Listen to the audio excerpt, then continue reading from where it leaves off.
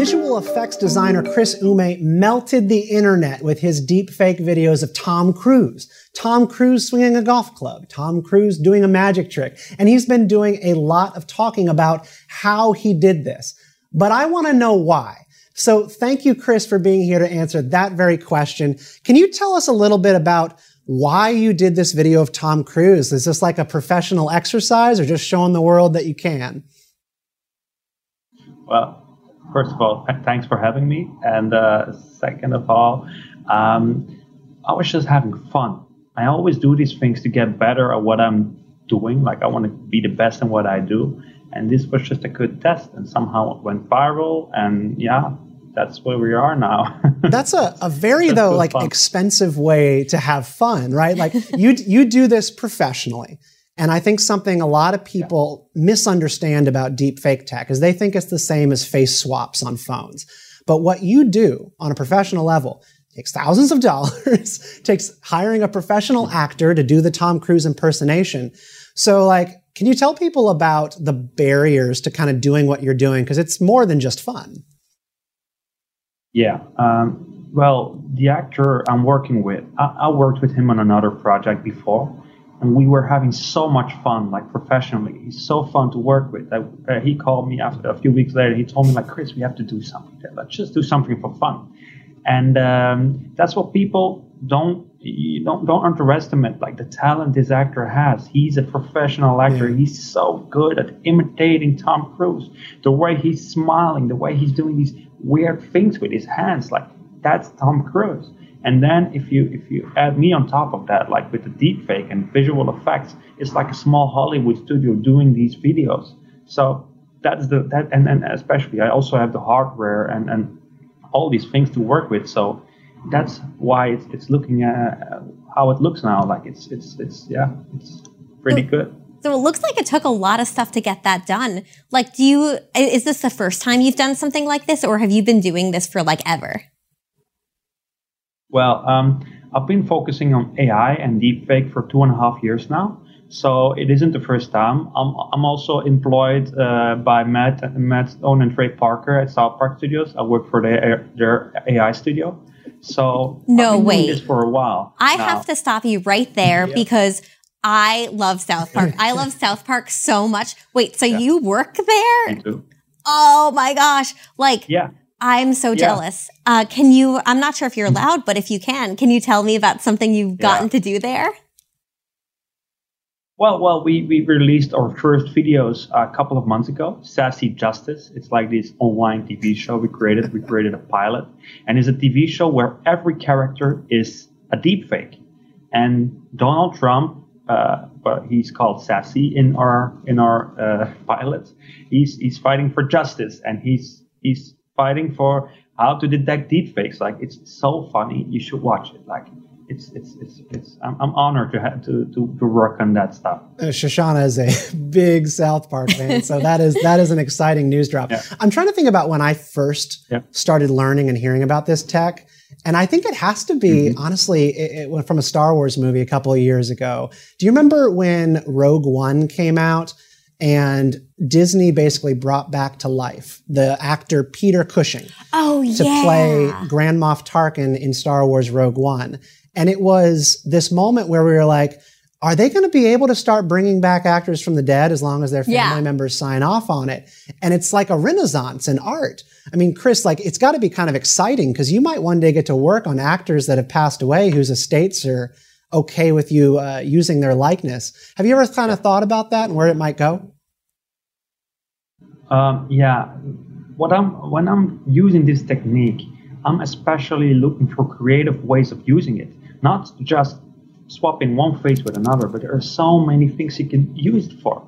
Like for example, I'm using did a restoration on this old music video of a Belgian French singer who passed away in the 70s.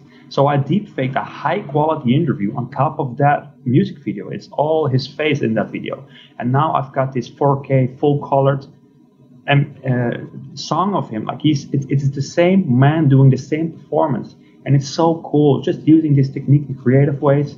There are no boundaries and we just don't realize the possibilities yet.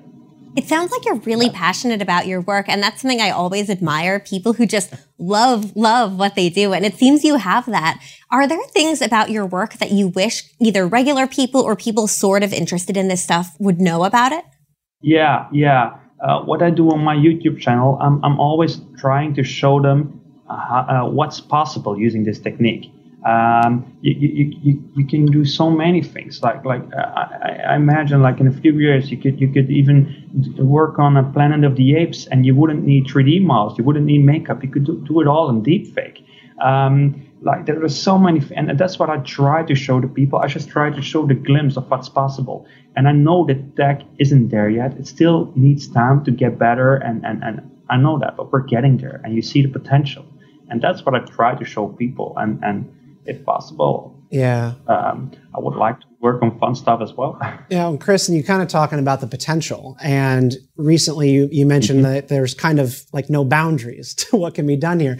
And I think the boundaries thing is what scares people. Regulators are looking at how to get involved in deepfake technology. Governments are trying to figure out how to protect against deepfake scandals by malicious sort of like hacker types or individuals. So I guess I want to know not what should governments do, but what would be an overreaction in your mind by governments? Like, what do you think that would be too far in terms of protecting against deepfake scandals and stuff like that? Well, I'm afraid they're just going to talk about banning the technology altogether. Like, that doesn't make sense. Every new technology is going to scare people, and there are always going to be people misusing this technology. So I'm scared. Just like I told you before the interview. Like there are all these articles about someone is doing a deepfake. Like everything, like even if it's Photoshop, it's all called a deepfake now, because that's what people. When they think about deepfake, it's always fooling people and misinformation and doing but that's not the case. So I'm scared they're just gonna want to ban it altogether. But you cannot stop the technology, and people who want to misuse it, they're probably already working on stuff in their own company and in their own private companies. I'm using open source software to do what I did. So just imagine what other people already have. We just have to think about how to regulate it, and we have to do it, but we have to think about it before we make a decision that we. What a novel concept! Yeah. I know. I mean, there's a reason that there's a term for evidence-based policy making, and it's because that's not the norm, which is like a problem. But I totally agree with everything Chris is saying there, especially like, it's a moral panic. Every time there's a new technology, even the bicycle, there was a moral panic there. And for creations, there's more there. And it doesn't mean that, we don't have to be more careful. We don't have to think through stuff more. But like, we need to not regulate in a moral panic. Right. And also take into account, like, I don't want to stop Chris from doing the stuff he's doing. Like, that's awesome. And he should keep being able to do that. Yeah. And Chris, one of the folks that I work with who knows a lot more about this technology than I do was talking about the best way to defend against deepfake problems is to have it be open source, available to anybody. So you, me, a politician, or anybody can hang out in their basement and work on deepfake tech, because the more the information is shared, the more that methodology for detecting it can be developed. Is that your understanding of it as well? Yeah, exactly. The why I make these videos as well is always to raise awareness, to show people like this is possible, and we have to prepare ourselves for this kind of tech in a few years, because people will be able to do the same thing as I'm doing, even when they're not that skilled in what I'm doing in a few years. But it's the example I always bring up is like, you had Photoshop 20 years ago. People didn't know you could fake photos. Today, everyone knows a photo can be faked, but still, you need a really skilled guy or girl to fake a good photo to make it look real. So it's not that easy. This is a video, 25 or 30 frames per second. So it's a lot of things you have to. It's not easy to do this. Yeah. And on that note, are there ways you know of to catch a deep fake to be like, oh, well, that's not real? Like I've heard about like blinking, that's one of the ways that, in deep fakes that because there's not a lot of pictures of people with their eyes closed, that they don't show blinking a lot. Are there other things?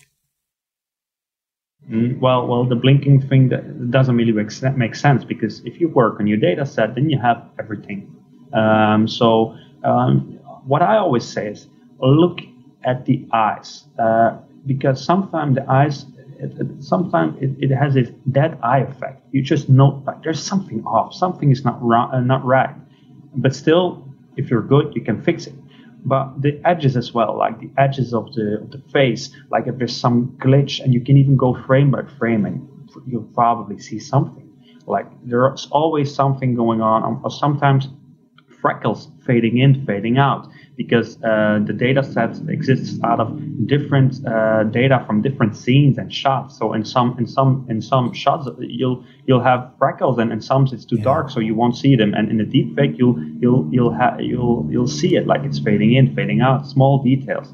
I know it's not easy, but that's how you could. The thing that still worries me here is people see what they want to see.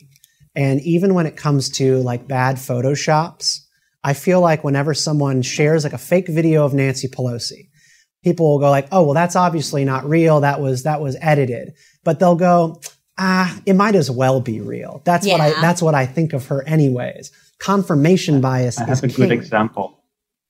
I have a really good example of that. Like, I've been swamped with emails the last couple of days and weeks. And there was this one email of a woman who contacted me, and she said, like, my daughter has been deepfaked. So I told her, you have to go to the police. Go to the police and talk about it. You should pursue this. And she said, no, but it is the police who's doing this. I said, what? And then she sent me this video. And she said, like, this is a video of my daughter at a party. But she was never there. The police gave her a fine, and she was never there. And it was this normal video with normal lighting, and she was so close to the camera. She was doing all these things with her face and moving around, doing everything. And she had a 56-page document with, on every page, she had a description, like, on that second, this is happening, on that second, this is happening. And I was looking at it, and I just went frame by frame, and I thought, like, this is real. This is your daughter. She's even wearing glasses. Like, that's impossible. If you want someone to fake this video, it will cost you $30,000 to $40,000. And I gave her this analysis, like, sorry, but this is real. And in the end, she sent me a mail back like, you believe what you want. I know this is deepfake, and I'll find an expert who will prove it. And I think, like, people want to believe what they want to believe, will believe what they want to believe. And I'll never forget this email. I'll never forget it because, that's scary. That's really scary. Yeah. There's a lot of that going around. I think you're totally right. And I'm glad that you see it the same way, especially having the expertise you do, thinking through these same kinds of issues. It's something that, we see working in politics a lot, just people believing what they want to, it might as well be real. Oh, the truth doesn't matter for us, but it matters for them. But on my end, I'm not so sure that deepfakes are going to change that. Like, I mean, it might add another layer to this thing already happening, but do you see it changing anything like in a genuinely unique way as it comes to like disinformation or people believing what they want to? Or do you think it'll just be like, the next Photoshop, this might as well be real? Yeah, I think especially the journalists will have to find a way to confirm their sources, because everything they publish is being seen by a lot of people, and people need to find a way where to find confirmed sources or news or videos that are real. And not like it's now, like you can find anything on Facebook and stuff. Now you have to find a place where you have I can't pronounce that word, but like real footage, confirmed footage. Yeah. And I think we'll have to find a way how to do that. I'm not sure how. It's just in my mind, like we have to find something, but I'm not sure how we should do it. Yeah, we're really wary in the United States about cookie cutter approaches to things. And there's this conversation happening with disinformation in America, where right now liberals are really whipped up about information online and making sure people know that it's not true, disinformation campaigns. And I think conservatives' instinct is like, all right, well, you want media literacy in classrooms. You want to teach people in schools how to detect misinformation, but you want them to be able to detect right-leaning misinformation, not left.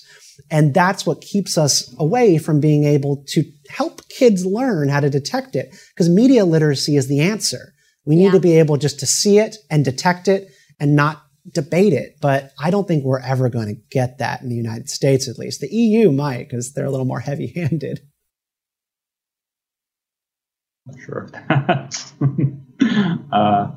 Well, yeah, it's I'm not sure how to respond to that. Yeah, no, I think they're more comfortable with that kind of thing over there. It's just over here, it's been hard to get any consensus around a thing like media literacy. And it's a hard issue too, because a lot of this stuff I think is human nature. It's kind of how we keep talking about how deep fakes, it's not the new technology that's creating the problem. It's human nature and other stuff like that. And I think a lot of issues boil down that way. And it's hard. It's hard stuff to fight against. But like, I'm very like James Madisonian, where I'm like, you always have to be fighting against certain bad parts of human nature, certain bad things that we do. Not that people are bad, but like we all kind of have bad instincts. And it's interesting to see the way the debate's going here and how fearful people are of, what will deepfakes do? But then thinking about like, if we take a heavy hand with regulation, will Chris be able to do this? Or will he be violating the law? Will he even know he's violating the law when this stuff passes? But there's been legislation even in the US to like kind of limit Photoshop use and stuff. Yeah. Chris, what do you think of like limitations? Have you seen, are you a fan of limiting deepfakes in any particular way? Or do you think pretty much it's like, access is going to be the solution? Yeah. Well, I personally don't understand why deepfake pornography websites are still online. Like how is that possible? That's I don't understand that. Like there should be limitation, and especially with political disinformation as well. Like political messages which are edited, like that shouldn't be allowed, in my opinion. But my dream and my goal is to go to Hollywood to work. I'm already there, but just to work on more stuff. So I hope that's still possible in the end, and the misuse of the technology will be limited. And I understand there will be limitations of certain things and certain things I'm doing as well. Like what can I do with my Tom Cruise deep Tom Cruise videos? Like, is it satire? Like I know it's all like a gray area, and I know there should be limitations in certain ways, but yeah, I'm not sure. Yeah, I feel like what you're describing is along the lines of, we talked about open source being good. You need to be able to share the tech and share the technology with people who are working this space so they can learn together and also learn how to create the detection mechanisms. But I also worry about like the consent thing, right? Like who's the guinea pig in the test? Like Tom Cruise in this case, like, do you get his permission to be deepfaked? Or me, like if someone deepfakes me, like I feel like I should have a right to say like, you can't do that with my likeness. But you can. And I'm not sure how you get both. It's not, you're not going to get government that regulates and protects like the consent part of it and then also allows people to share the tech. It's just not going to work. Yeah, that's a hard spot to figure out. And it's something that I'm still kind of mentally working through. I think the solution might end up being simpler than we're thinking, but it's hard to balance that. Chris, have you known anyone who's like dealt with deepfakes in a bad way or even created bad deepfakes? Or has that been like so far off your radar where like, you're in a pure spot? I don't interact with those kind of communities at all. That's not my thing at all. Like I don't want to have to do anything with those kind of things. But I just want to get back to like a deep fake. In a way, it's difficult because in a way it's like a hyper realistic painting. Yeah. In a way, like when do you decide you're using someone's likeness? That's really difficult. I don't know how to put that in words. And on the Tom Cruise thing, we actually sent an email to Tom Cruise's agency. We called them, like, did you receive our email? They said yes. And in that email, we said, like, hey, if you want us to stop with our TikTok account, we'll do it right away. We know you're going to work on some movies in the future, like, use your TikTok account. You can have it. Yeah. They never responded. That's really interesting, though, like what he mentioned about sort of like painting, because what's to stop you, like if you're talking about deep fakes, from then also being like, you also cannot paint a portrait of Tom Cruise wearing a panda hat and riding a unicycle, because that is using his likeness against his consent. what's the difference? Yeah. It's just a different medium of expressing someone doing a thing. I'm sympathetic to that 100%. Yeah. Chris Umeh, thank you so much for coming on right now to talk to us about this. We are laymen's and we've just learned a lot from you. Really appreciate it. Thank you for the nice talk. I really enjoyed it. All right. You take care. Thank you. Bye-bye.